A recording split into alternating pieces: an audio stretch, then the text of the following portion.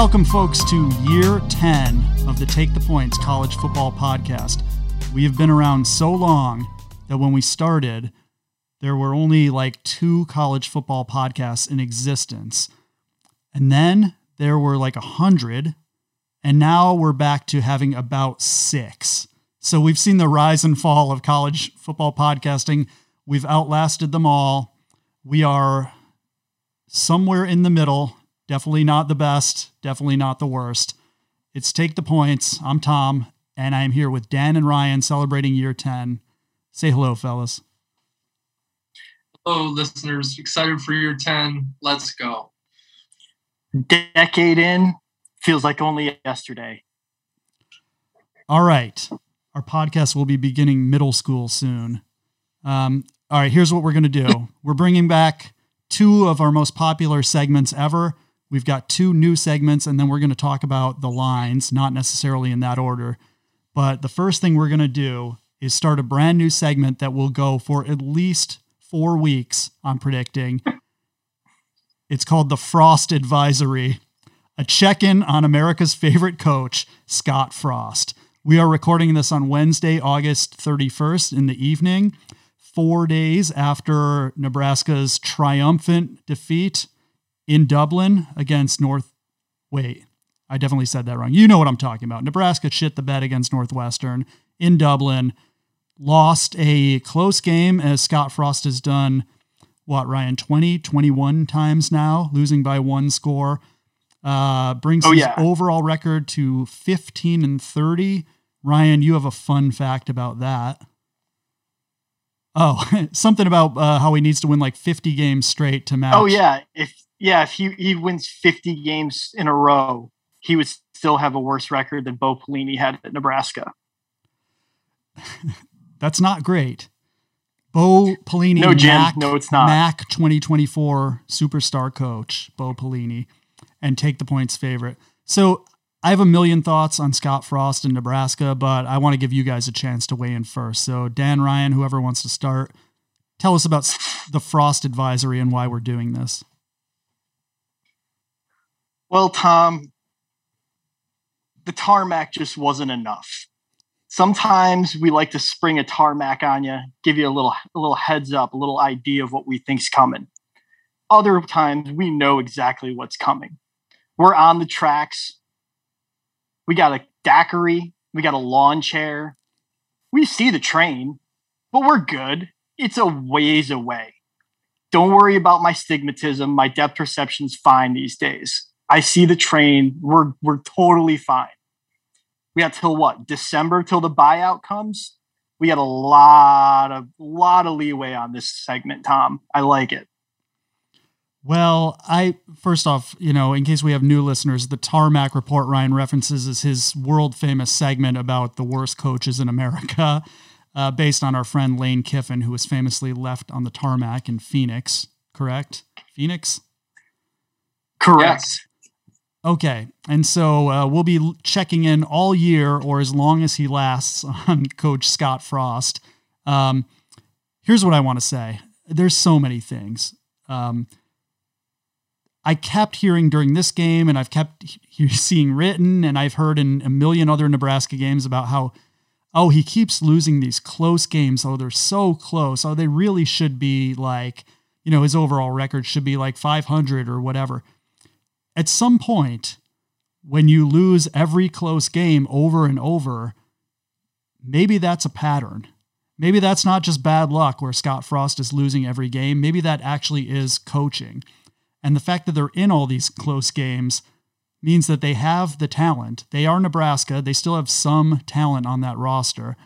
And the fact they keep losing over and over in ways like Saturday, where they should have won and they choke, to me actually makes him look worse, because that's a coaching thing.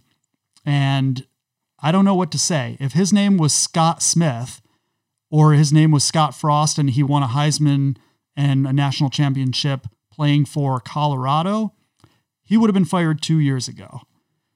His entire last 2 years and most of his career at Nebraska has basically just been a retroactive thank you for the 97 season. And they're just so appreciative. They've given him like, $50 million as a thank you. And if he was anybody else, he would be gone by now. Agree? Disagree, fellas? Completely agree. Dan, do you want to talk about Nebraska, or would you like to move on to another subject? No, I'm ready, Tom. Okay, enough's enough. Everyone else has caught on to the Scott Frost needs to be fired thing. We started this 3 years ago. The past week in college football is about how he's supposed to be fired. But here and Take the Points, we don't mess around. We have a Frost advisory, and I'm not wasting any more time. We're doing Coach's Restaurant right now. Scott Frost Part 2. So Coach's Restaurant, fun segment on Take the Points where we say which college coach would be, or where each potential college coach, if he wasn't coaching football, which restaurant would he work in? We had a lot of fun ones last year. Steve Adazio working at Long John Silver's. And the first one that we did was Scott Frost working at Chili's because Chili's is terrible. But due to the events that have transpired over the last year and what happened last week against Northwestern, we have no choice but to do a redux version of Scott Frost. He's been fired from Chili's, folks. He's at a new place. He's now the food and beverage manager at 7-Eleven. Now, let me explain why. The food at 7-Eleven is bad, and people that buy it make questionable/bad choices. Scott Frost makes questionable and bad choices like kicking an onside kick up double digits in the second half. He'll seamlessly transition. People who go to 7-Eleven are looking to make some bad choices. They're like, I'll take a hot dog that's been there for 37 hours. That churro's green, but that looks good to me. He'll fit right in there. He couldn't handle the complexities of Chili's, trying to figure out how to keep the fajitas hot and sizzling while making it out to the table. He couldn't figure out the chips and salsa. So now he's at 7-Eleven. He just needs to manage the nacho cheese, the hot dog machine, and the Slurpees and Big Gulps. It's only 4 key items. It remains to be seen if he'll be able to do this. We might have a part 3 later in the year. But right now, he's moved on from Chili's. He's at 7-Eleven. He's making bad decisions. And that's where we're at with Scott Frost. Can I say how much I've missed the Coach's Restaurant segments? I was going to just text you these in the off season and just, do it one-on-one. So what is down from 7-Eleven? I mean, I don't want to spoil anything, but can you name some potential next stops? I think the next logical stop would be for him to operate a hot dog cart outside of concert venues. That's the only thing I can really think that's a step down. That might be a step up. Actually. Yeah, I was going to say that requires a lot of quick thinking and, quick turnaround and customer service. Another option I was considering today was him running his own iced tea stand in his neighborhood. Maybe lemonade at the corner. Like a lemonade shop? Yeah, they're like, hey, look, it's Scott selling fucking lemonade on the corner. Let's give him $1 and, help him out because he's having a hard time at it. So he might be running the local lemonade stand in your neighborhood by mid-October, but that remains to be seen. Question. When Scott Frost is managing the 7-Eleven, every time a customer comes in and buys a lottery ticket, do you think he says, good luck, guys? I already had my lottery ticket and I blew it all. Yes, he does. And he's the ultimate jinx. There are no lotto winners at that 7-Eleven for sure. I mean, maybe there's some kind of rehabilitation program here where he can run a Big Brother type program for future failed coaches or just other ones. He can, look at the next Steve Adazio and be like, it's okay. I know because I've been where you are right now. And I can tell you it gets better. Maybe. Well, only time will tell. I have a feeling we only have about 5 weeks left to talk about Scott Frost. So enjoy it while it lasts. Yeah, so I'll revise. I sent you guys a long prediction, and the gist of it was that he would be fired sometime around, November because their schedule's light on the front, and then it's really heavy on the last 4 to 5 weeks. Obviously now they can lose to Northwestern week 1. They could lose to anyone, but my new prediction is he'll hang around a little longer than people expect, and it'll be Minnesota is where he goes. So you can look that one up on the schedule, but the Minnesota game, PJ Fleck will end his career. I'm on board. Shang Tsung by a guy in a suit. Tough way to go, bro. Yeah. You killed by a pit bull impersonator. All right, Ryan, do we want to keep this train rolling and move into our third popular segment, the Tarmac Report, or shall we get into the lines and surprise people later? We're going to get into some lines and kind of see how things go. See how frisky I get. All right, you got to save some surprises for later. All right, folks. This is week 1. All right, here we go. Let's get going here. Thursday night, West Virginia at Pitt.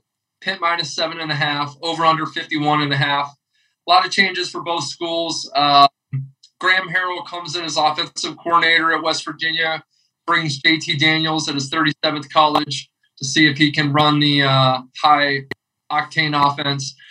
Pitt, of course, loses Kenny Pickett to the Pittsburgh Steelers, loses Addison to USC. They do transfer in Kelvin Slovis from USC. I think that was a straight up trade that they made there. They also have a new offensive coordinator as Mark Whipple has joined Scott Frost's band of losers in Nebraska. This is an interesting game. We haven't seen JT Daniels play any football in a long time. We assumed he'd be the starter for Georgia. That didn't happen. He's had injury issues. To think that he's just going to turn it on quickly is a lot to expect.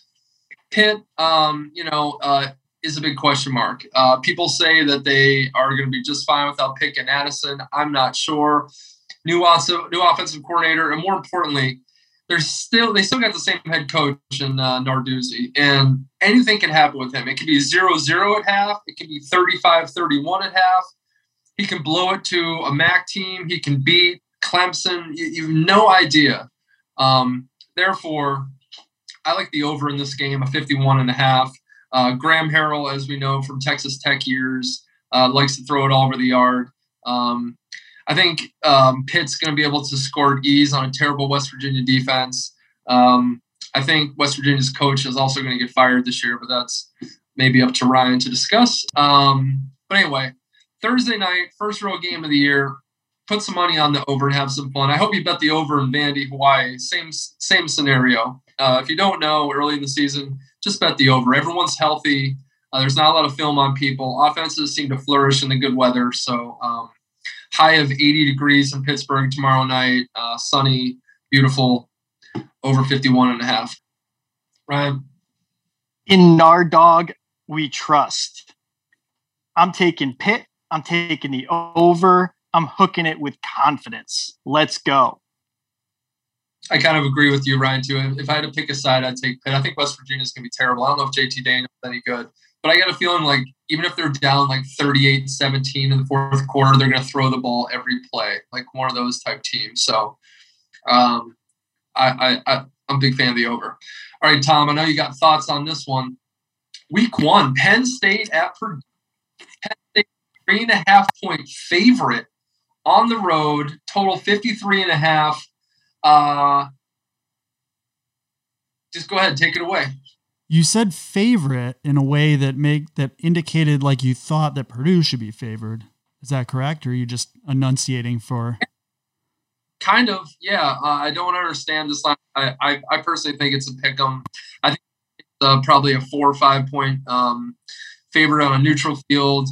You give Purdue the home field. I mean, everyone's going to be wearing black, night game, first game of the year. That kind of scares me, but go ahead, Tom. Tell me why or what side you're leaning and why.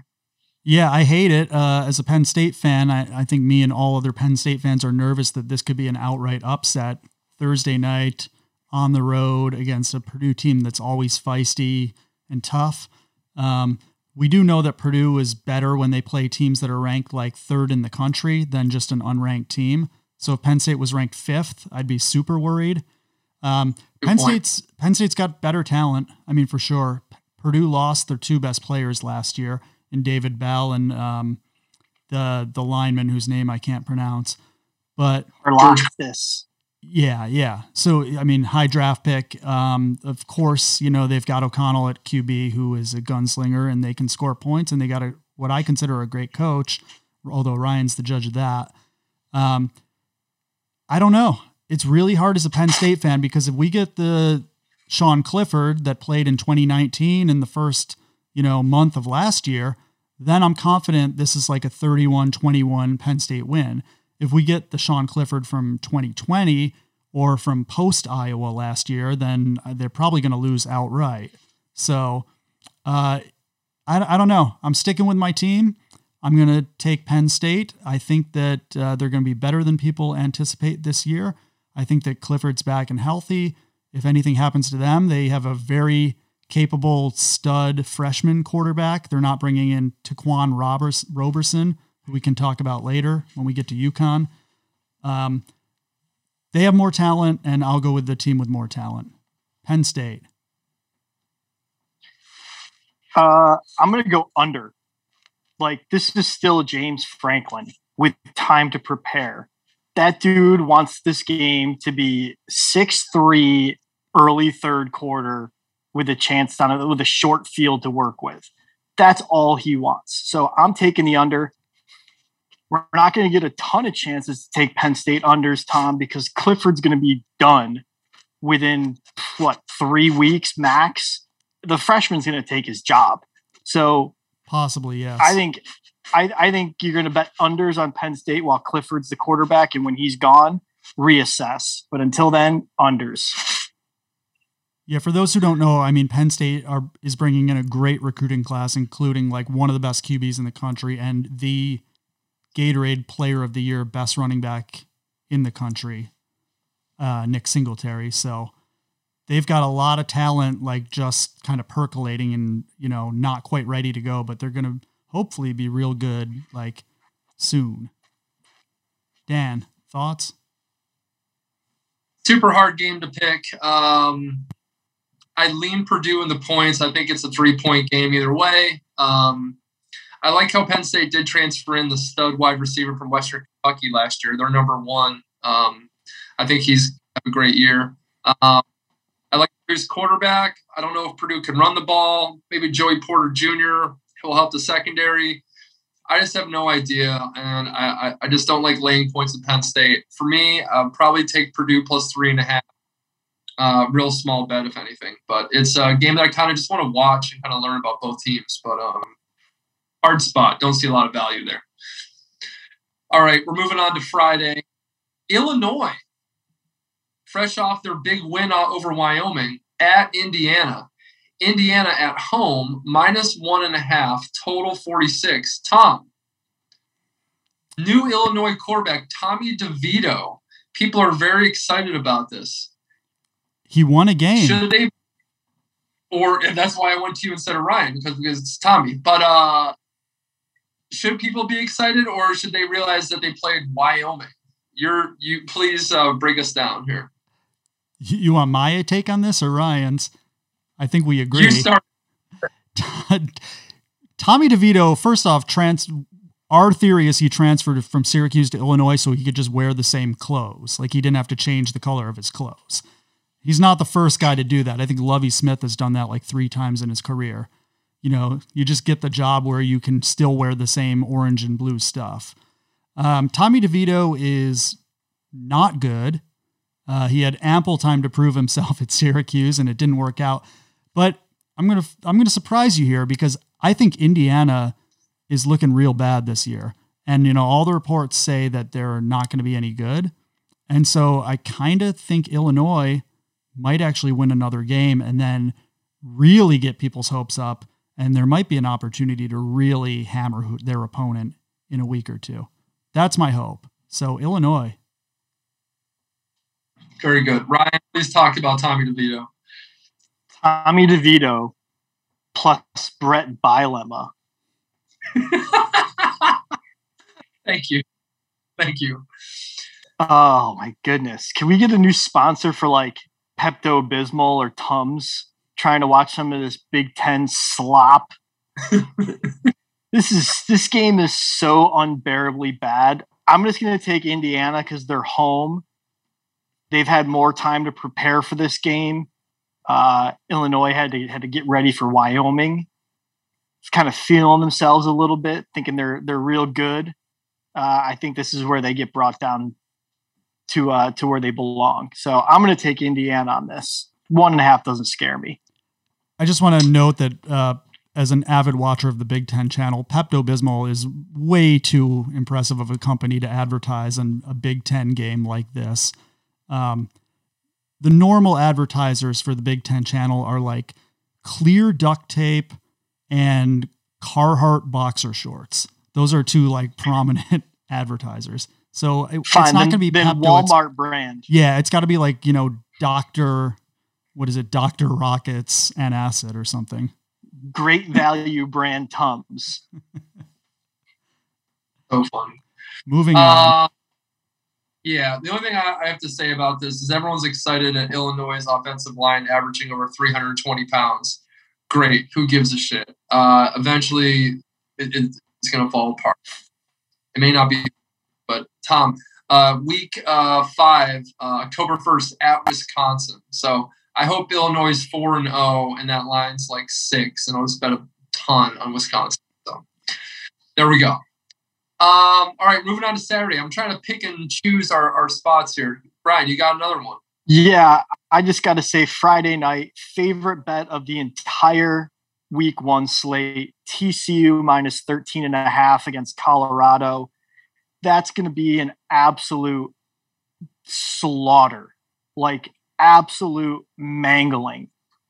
48-21 at best for Colorado. That might be really bad. 45-17. So that's my 100% favorite bet of the week is TCU. That's a really good point. Colorado's awful. They might be the worst Power 5 school of all the Power 5s. They have nobody. They have no coach. They have no players, no interest. That program is completely falling apart. And they have a chance to honestly win maybe like one game this year. So, and also it's a new coach at TCU and they'll have some excitement. So it should be a blowout. Good call on that. All right, let's move on to Saturday. Colorado State, speaking of new coaches, now that Steve Addazio is working at Long John's, travels to Ann Arbor to take on the Michigan Wolverines. Michigan laying 30.5, total of 61.5. Colorado State brings in Jay Norvell of Nevada with his, I believe he brought his quarterback with him. He's running a spread form, trying to change everything up overnight there. Addazio like smash mouth football and throwing to the tight end. Norvell will be the opposite with 4 or 5 wide and throwing it all over the lot. Michigan is pulling some weird shit. They're starting one quarterback this week. Next week they're starting the other quarterback. Then they're going to make a decision before the crucial game against UConn. Ryan pointed Harbaugh kept 88 scholarship players on the team, and now it's an 85 limit. So 3 players are going to lose scholarship in the next 24 hours. What a dirtbag. The question I have for you guys is, how bad will Harbaugh try to run this up? Is 30.5 too high, or is he going to try to score 70 on Colorado State itself? Ryan? He's such a dick. He's gonna try to run it up. It's gonna get bad. Like, I don't know. I don't know if he's gonna actually like actively try to run it up, but they're gonna get like 2 defensive touchdowns, maybe a special teams play. This is gonna be like 70-7. Yeah. I personally love the over in this game of 61.5. Michigan will try to score 63 by themselves. Maybe Colorado State gets a couple, like 17 points with some nonsense, but I'm pretty sure Michigan flies over 40 points on their own. So I'm a big fan of the over. Harbaugh always has one game a year where he tries to score 70 points. So this might be it. Tom, what do you think? Well, I think it's pretty simple. Cade McNamara, their starting quarterback took them to the playoff last year, and now they've got 2 starting caliber quarterbacks. So obviously they'll be twice as good. So I think it's just they're just unstoppable. Now, I got a lot to say about Michigan in future weeks, but for this week, I think you guys are right on. Like Colorado State doesn't seem like they can match up. I actually don't know how much they'll run it up because I think they're literally going to run it up, like just run every play and gain like 7 or 8 yards every single play. So it might be long drives, sustained drives, and time of possession, which would limit the damage they can actually do. But I do think they will control the game. All right, moving along. North Carolina, Appalachian State. North Carolina, -1.5, over under 56. I would like to start this one, gentlemen. Last year, we identified Missouri's defensive coordinator, Steve Wilkes, as being a coach who's unable to coach college football. They had the worst rushing defense in the nation as an SEC school. I wondered if we get the same chance to bet against a coach this year. Well, take a guess what? We've been blessed by the college football gods, folks. North Carolina has hired Gene Chizik to be the defensive coordinator. Now, here on Take the Points, we have a fun segment called Coach's Restaurant, which we've already talked about.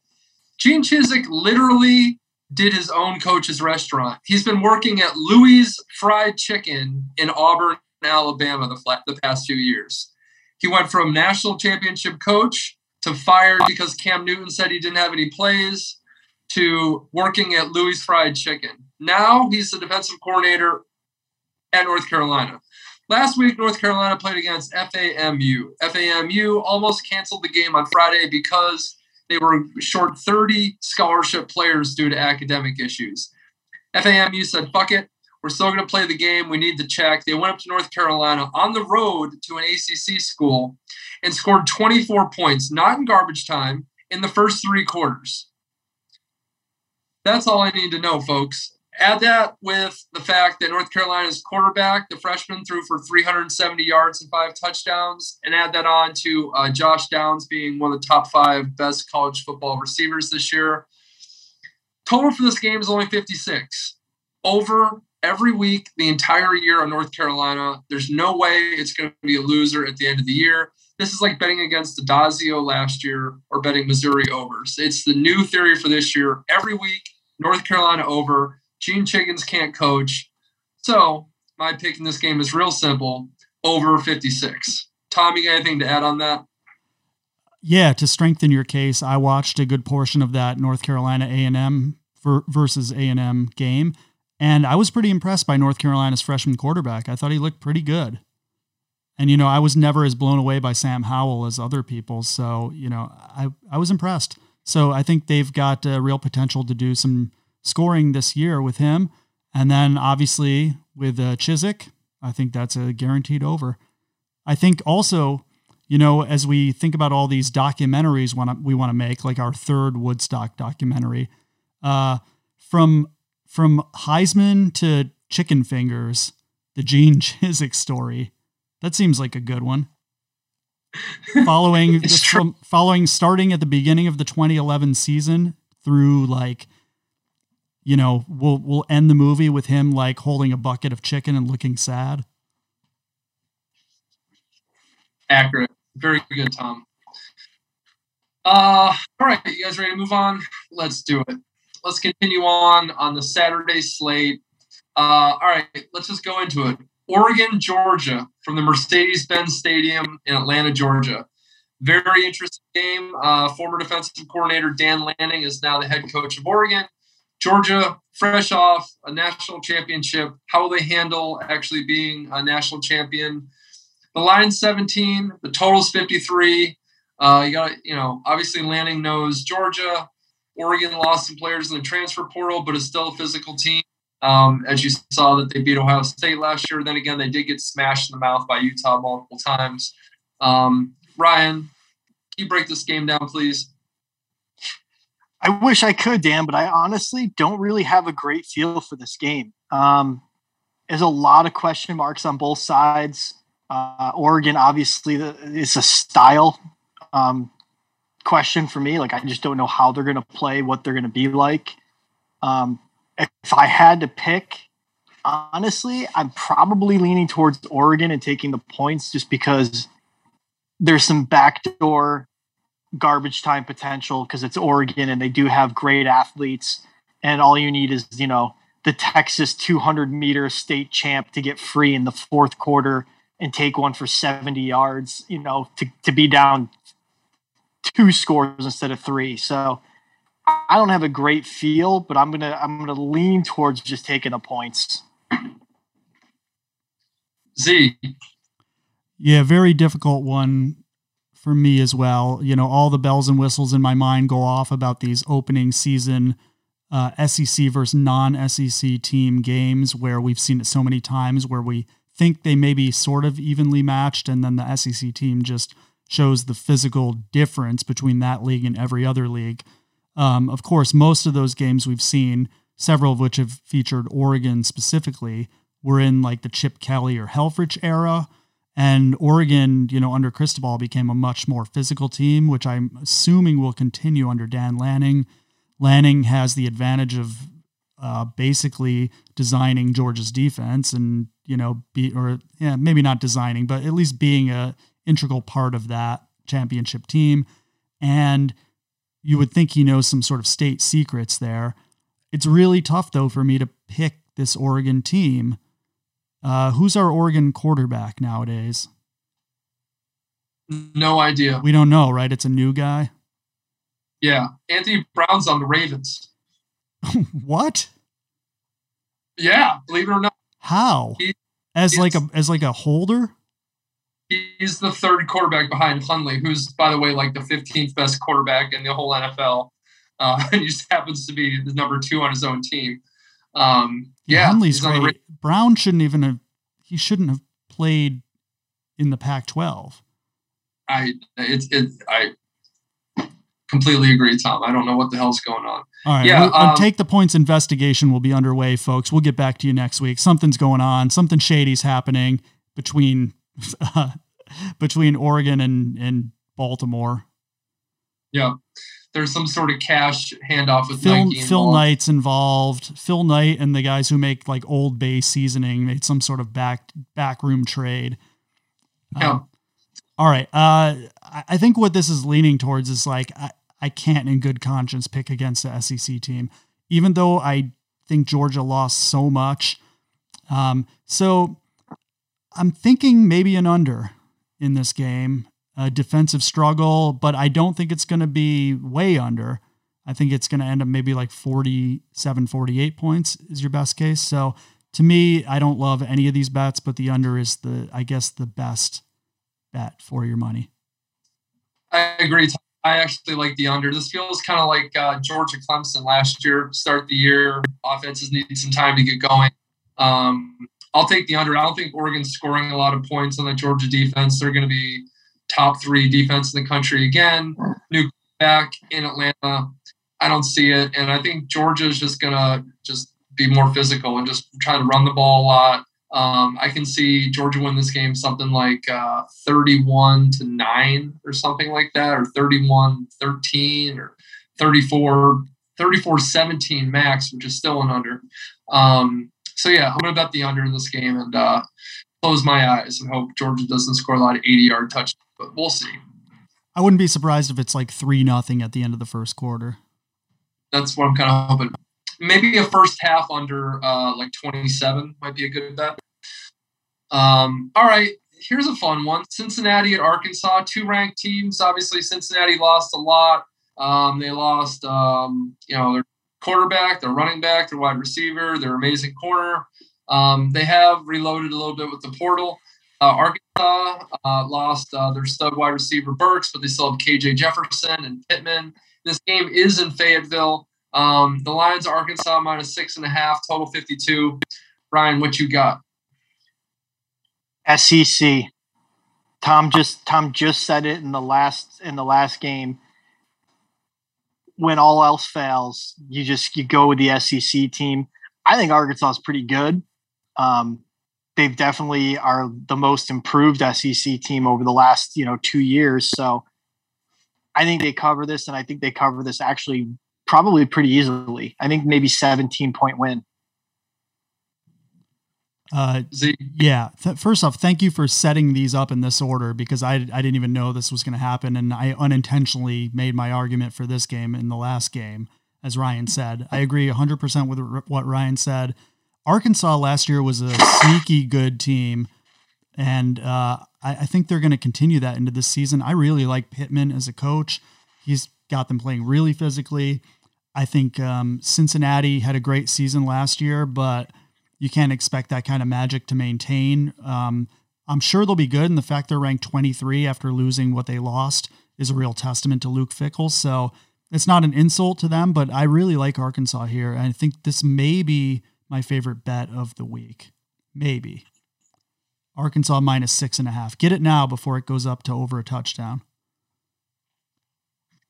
I think it's pretty simple. SEC plus Sam Pittman plus KJ Jefferson at home against a new Cincinnati team, being more physical. I don't see how you can bet Cincinnati after what you saw against Alabama where they got mauled. I think it'll be the exact same thing. I think Arkansas can hand it off for a gain of 6 on every play. And I think they'll take care of business as well. I think we're all rolling with Arkansas on that one. All right, here's another very fun one. Utah at Florida. Utah -3, total 51.5. Utah fresh off a Rose Bowl game against Ohio State, an amazing game, one of the best games I've seen ever.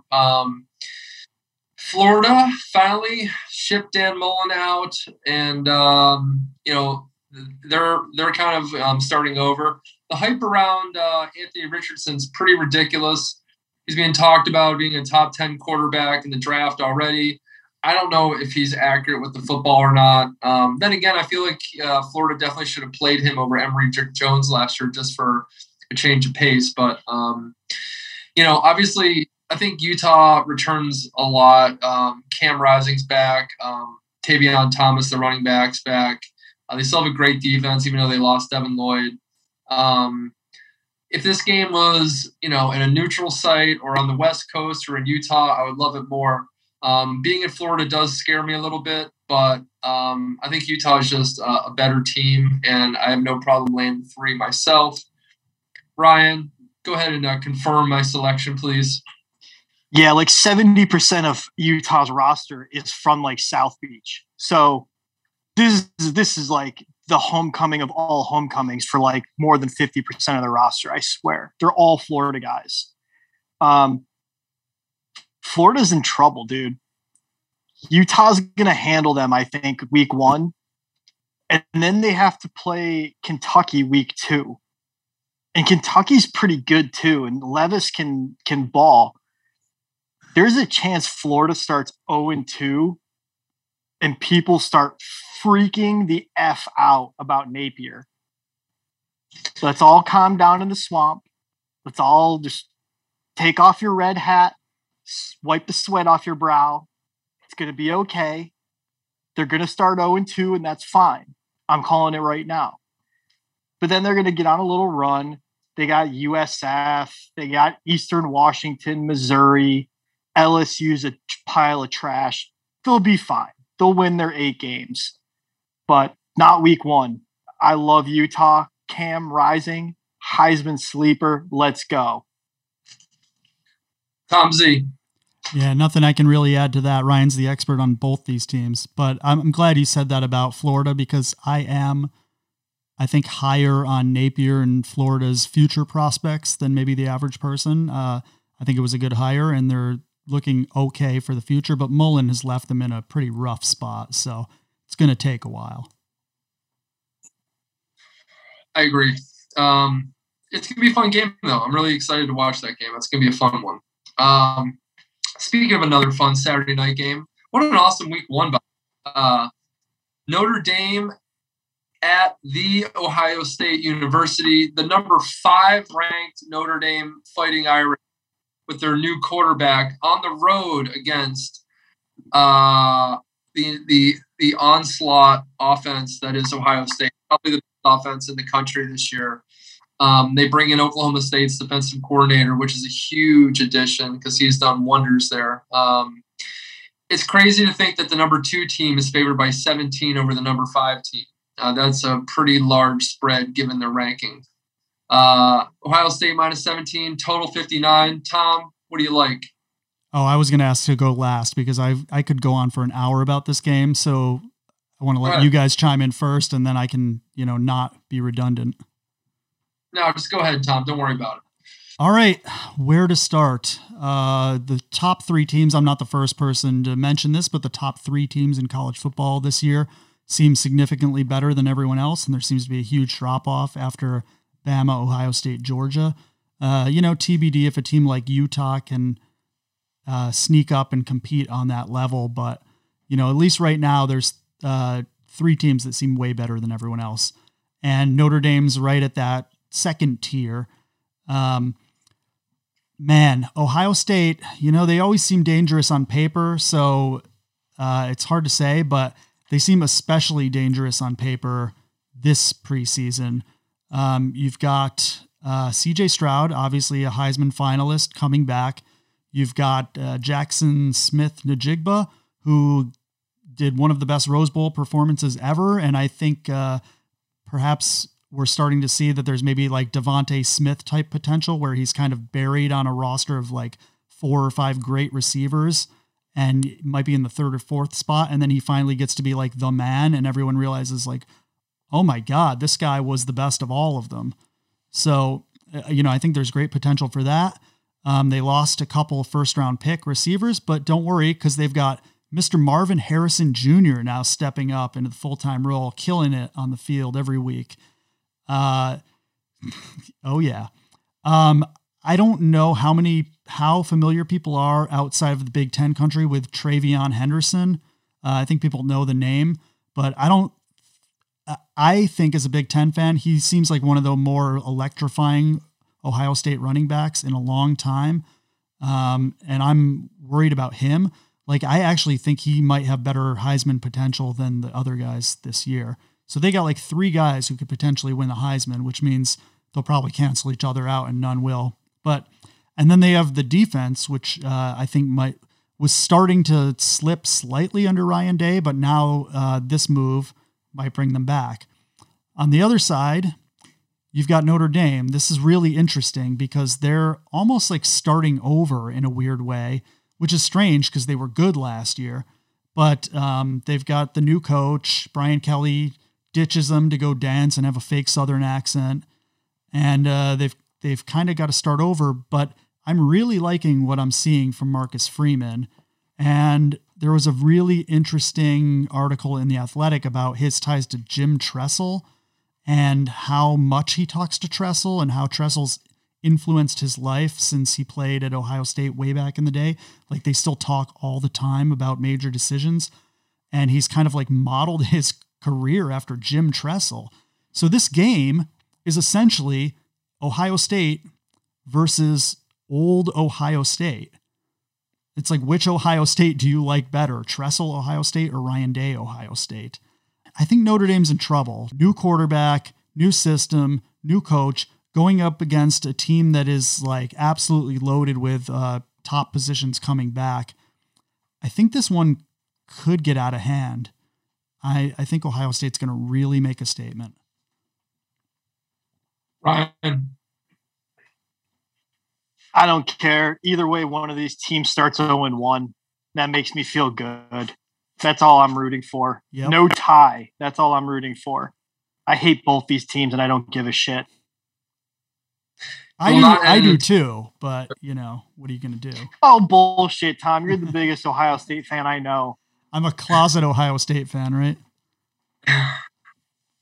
Kind of. But, okay, the point is the point is that Ohio State's going to blow Notre Dame out. Notre Dame's got a new quarterback, night game at Ohio State. This is going to go sideways for them early. I love a first half line as well. The Ohio State minus 10 probably. Just to show you how ridiculous this Notre Dame number 5 ranking is, what would Arkansas be at Ohio State? Ryan, just take a guess on that spread. I mean, I'm just hypothetically saying. I think it'd be the same number. I think Arkansas at Ohio State would be probably the same number, probably 17, 8, yeah, I'd say 17. I think it's between 14 and a half and 17. I think you're right. What would Arkansas against Notre Dame be? At where? Neutral field. Arkansas -2. That's 3. what I'm. And I'd make Arkansas a 3-point favorite, 3.5, 4-point favorite over Notre Dame on neutral field. Arkansas is ranked 19th and Notre Dame's 5th. Complete joke. Notre Dame is not the 5th best team in the country, not even close. They're more like 20th, I think. And I think they lose this game something like 52-16, something like that. And they go, well, it's a tough spot for first-year coach and new quarterback. Everyone move on. But if you bet Notre Dame in this game, you're insane. Ohio State's going to lay the wood to them early, often. Absolute blowout. I'll tell you for a prop, I think Ohio State's going to score first possession, touchdown first possession, which is why you'd be a little crazy to bet Notre Dame because I think it's going to be 7-0 right out of the gate. Tom, that's a great point. I'm glad you brought that up. I was going to say that earlier, and I was waiting for the moment to bring that up. I think that's the absolute best betting play for week 1 is first quarter overs, because we talk about it on Take the Points more than anyone else talks about it, the script. Yeah. These teams have scripted out their first drive for the last 2 to 3 weeks of camp. They know exactly what they're going to run on that first drive. So there's some really, really good value for first quarter overs just for that reason. Like possession, score, and then live and under. then it's going to go freeze. Yep, live under. Exactly. Like in the Oregon Georgia game, you might want to watch possessions and then bet the under when it's like live 62.5. And you're like, well, no one's going to score in the third quarter, so don't worry about it. Pretty good. Okay, let's keep going here. Another night game. Louisville at Syracuse. The Carrier Dome. We got Malik Cunningham, dark horse Heisman candidate. A lot of talent there. At Syracuse, who's going to just be a power running team. They're going to be – this is like 1950s football. They got Garrett Schrader at quarterback / quarterback who can't throw the ball, can only run it. And Sean Tucker, great running back as well. Syracuse is in a position to actually do okay this year if they can get a lead and just run the ball nonstop. Is it going to happen, or is Malik going to get a lead and they're completely fucked? I have no idea. Ryan, take it away. Oh, thank you, Dan. I appreciate that. Well, the thing about this game is it involves Dino Babers. And when we have to talk about Dino Babers, we have to go down Indian School Road. We're going to hook a left on 16th Street, and we're going to head south on 16th Street till we get to Sky Harbor. And the Sky Harbor is a big airport, and there's all sorts of people just wandering around. Dino is going to be one of those guys. We're on the Tarmac Report, people. It's time. Let's go. I've missed it so much. Oh, boy. Set this up for any new listeners, just a quick description of how it came to be that we do the Tarmac Report. So the Tarmac Report came up because our favorite coach, Lane Kiffin, was famously left on the tarmac here in Phoenix, Arizona at Sky Harbor Airport after a loss to ASU. So in honor of Lane, we like to count down the coaches most likely to get left on the tarmac after a game. Oh boy. We usually do a top 5. For the rest of the year, I'll keep it at a top 5 the best I can. But this is week 1. This is a special week. So we're going to have a trio of honorable mentions to start off. Number 1, Dan mentioned him earlier. He was tempting me. He was trying to bait me into this. Neil Brown at West Virginia. Oh, you're on a very hot seat. I'm going to give you the Graham Harrell air raid benefit of the doubt, and I'm not putting you in the top 5 until I see what kind of changes Graham Harrell is allowed to make. But I got my eye on you. A staple of the Tarmac, because he's been fired so many times and continues to get jobs. He's down in Florida. His name is Willie. Mr. Taggart. Oh, Mr. Taggart. We got our eye on you. I got plenty of time this year to hammer you. I'm going to let you off easy week 1. Honorable mention and only. Correct. I'm going easy on him. I got some other candidates. Third on the honorable mention list is Brian Harsin. Oh, my favorite. Here we You go. did not make the top 5, and here's why. Because Auburn has a really easy schedule to start the year. Mercer, win. San Jose State, win. The Penn State game, probably going to lose that, but they're going to put up a good fight at home. It's a home game. Then they get Missouri, win. And then they get LSU. Probably going to beat them too. All 5 of those games are at home. So there's no Tarmac possibilities when you're playing home games. But don't worry, Mr. Harsin. When you have at Georgia, home versus Mississippi, Ole Miss, or sorry, at Georgia, at Ole Miss, back to back, that could get ugly. They're going to let him come home and get stomped by Arkansas, and then he's going to go to Starkville, and Leach's dumbass is going to Shang Tsung him. I can't wait. Coach Meme is going to be all over that one. All right. That's the honorable mentions. We got our eye on them. Here comes the top 5. Number 5, Jeff Collins, Georgia Tech. We gave you some leeway. We let you come in and try to transition from a triple option team to a modern college football program. You're coming into year 4. That means your recruits are now seniors.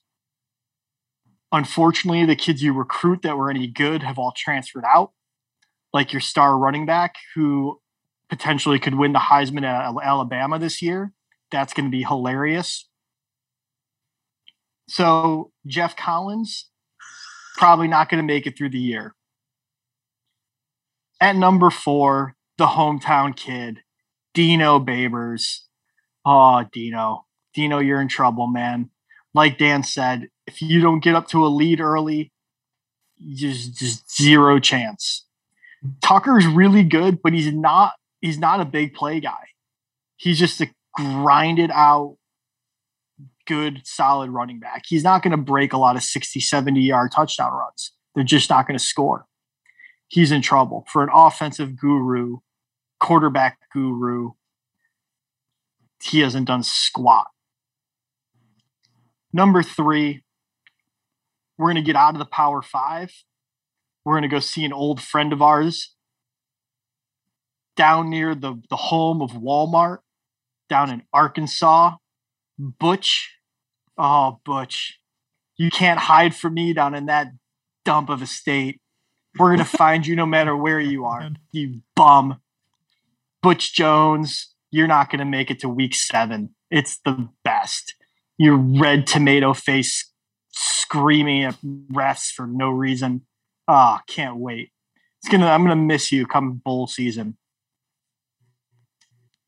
Number 2, right here in town. Speaking of Sky Harbor Airport, Herm Edwards. They might not let him get tarmacked. I think he's just going to sneak out in a golf cart over to the Scottsdale private airport.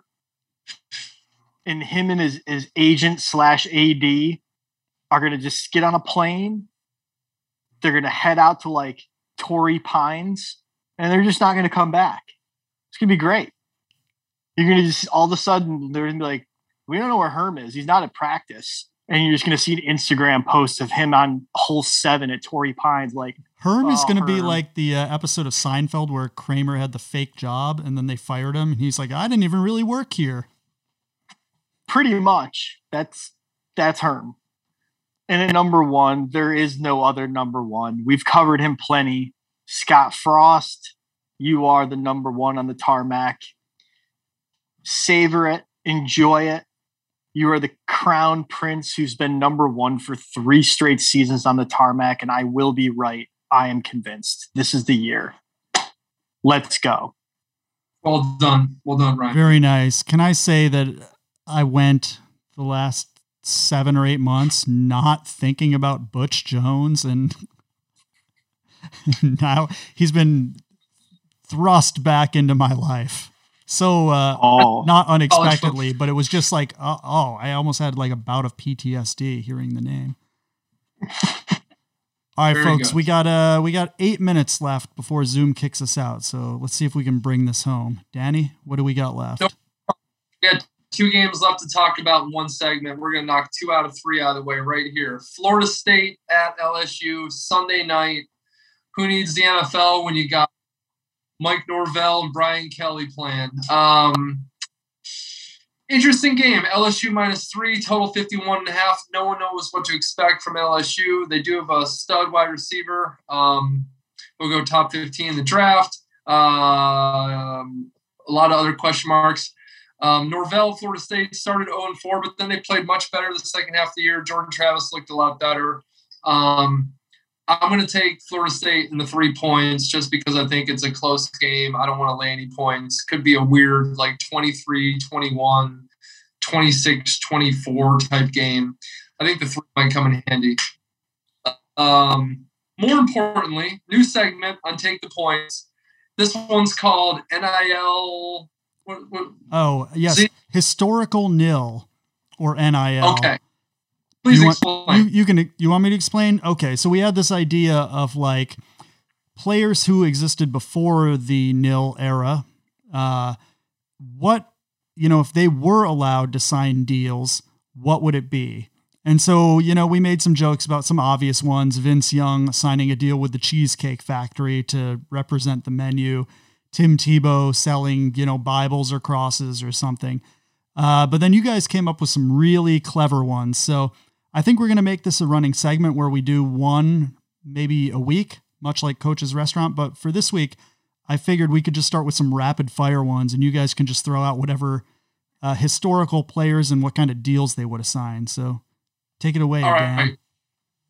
I think we should focus on only Florida State and LSU players, seeing there's so many of them over the years. I'll start really easy. Jameis Winston, Red Lobster, crab legs, so cheap it feels like you're stealing. That would be an easy one for him. LSU, there's so many to choose from. Let's go with the Honey Badger. Tyrann Mather going with Honey Nut Cheerios. I think that's a natural transition.